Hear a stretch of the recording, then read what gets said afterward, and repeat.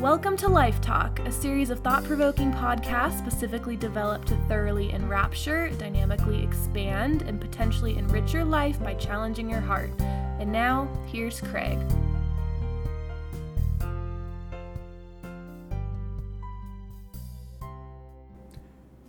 You know, we have times when everything is untimely, when it all happens when it shouldn't. Someone once uttered the timeless saying that timing is everything.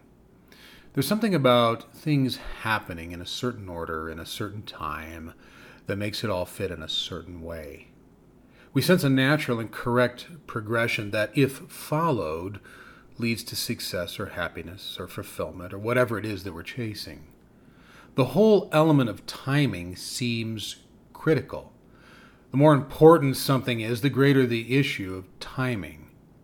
Timing can be so critical that at times we set out to minutely orchestrate the pieces and parts of whatever we're doing so that everything is perfectly cinched and tightly in sync. Yet sometimes it all falls apart. It disintegrates. Something like Murphy's Law times 3 or 4. Sometimes it's not just a matter of something being a bit out of step or not lining up quite right. It's not about tweaking something or nudging it back into whatever place it was supposed to be. Sometimes the wheels fall off the thing, which then causes everything else to fall off as well. We end up with the classic train wreck where we met an uphill train on a downhill grade. More than that, however, there's absolutely no rhyme or reason for the train wreck. It simply didn't need to be. It's all way beyond any odds. They're all statistics. Whatever happened, it was a cruelly accentuated string of dumb luck that we just can't explain. Sometimes it just all falls apart. All of it. We're left standing dumbfounded, mired in the confusion of it all, and running our minds down 1,000 roads of the classic what could have gone wrong question. Sure, we're likely to find some things that weren't too well thought out, or strategies that were a bit ill-conceived. We might unearth some rationales that now, in hindsight, aren't quite as rational as we originally thought them to be. We even might stumble over some misdirected motivations or less than ethical agendas that were part of the whole thing. The way we pasted it all together may not have been entirely seamless, and the stuff that we pasted together in the first place might have been less of a fit than we had originally thought. We may have even chosen to force fit some stuff that in the end really didn't mesh a whole lot. Yet there are probably some quirks and a few flaws. Yet there are times when these quirks and flaws and other dynamics really represent only a small portion of the whole collapse. We dig and scratch and scrape only to uncover a sparse handful of these dynamics. There are times when the sum total of them is far too small and far too innocuous to really explain why the whole thing fell apart. They don't add up sufficiently to explain the mess that lay scattered, derelict, and broken at our feet.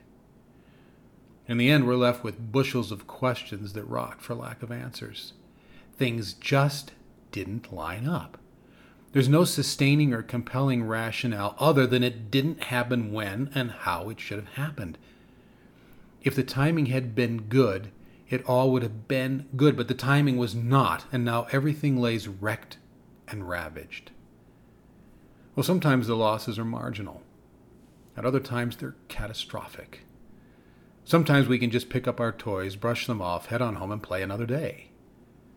Sometimes there's nothing left to pick up other than the charred ash of incinerated dreams and the unidentifiable pieces of years' worth of hope and sacrificial toil. Sometimes it's no big deal, and at other times the whole thing is a deal breaker. So, how does it all work? Well, maybe we should expand our thinking a bit. Maybe we should ask the question, is loss sometimes the best thing that can happen? Well, that's a bitter and biting pill to swallow, on top of the fact that it's completely unsavory to even entertain it in the first place. But it suggests, however, that things in life don't line up maybe because they're not supposed to. maybe what we were doing was in reality a whole lot more wrong than it was right. Maybe it would have been a whole lot more damaging than it would have been constructive. Maybe it would have been the thing that would have robbed us totally blind rather than enriching us beyond measure. Maybe it would have become the monster rather than the malevolent benefactor. Maybe the fact that the wheels fell off of it and it derailed was one of the biggest blessings we've experienced in a very long time. At the beginning, when we started to head off into most of our endeavors, we don't have the perspective of what this will look like on the other end. All we see is what we have in front of us, how it all goes together, and then based on that, we guess how it will all come out in the wash. We can take a shot at speculating outcomes and be pretty convinced that our conceptualization will indeed be what it will look like on the other side. We can do the math and project the numbers and point to what it all should add up to. We can play with our mental bell curves and crunch the emotional numbers to calculate an outcome. But sometimes things don't add up according to our calculations, despite how tedious they might be. Sometimes our best projections become our most haunting nightmares. We're typically not open to this kind of thinking because we're angry about the loss and we're licking our wounds because we feel gypped and cheated. We're not in the mindset to think about the fact that maybe it blew up so that we wouldn't. All we tend to focus on is the feeling that we've been victimized, ripped off, shortchanged, and short-sheeted. The reality is that sometimes we are. But quite often, this is life's way of putting on the brakes. So we might want to ask, are our circumstances untimely or very timely? Do our situations appear untimely only because we're seeing what didn't happen? But we refuse to see the things that are happening right in the middle of what didn't happen? Are we so myopic that we can't see beyond the train wreck to the fact that the wreck stopped the train? And that might have been the very thing that compassionately saved us or maybe graciously redirected us? To our chagrin, the exact time and place when we think something shouldn't have happened may very well be the exact time and place when it absolutely should have happened. Rose Kennedy said that life isn't a matter of milestones, but of moments. It's not about what we achieve, but what we learn on the way to achievement. We glue our eyes to the goal and we ignore the journey on the way there.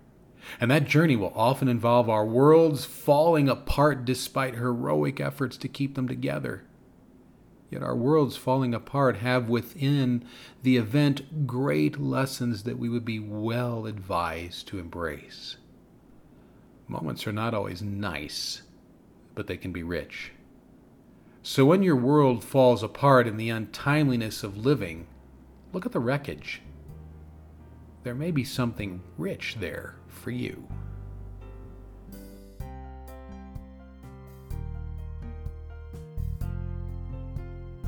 Thank you for joining us for Life Talk. For further information or additional resources, please visit www.craiglpc.com.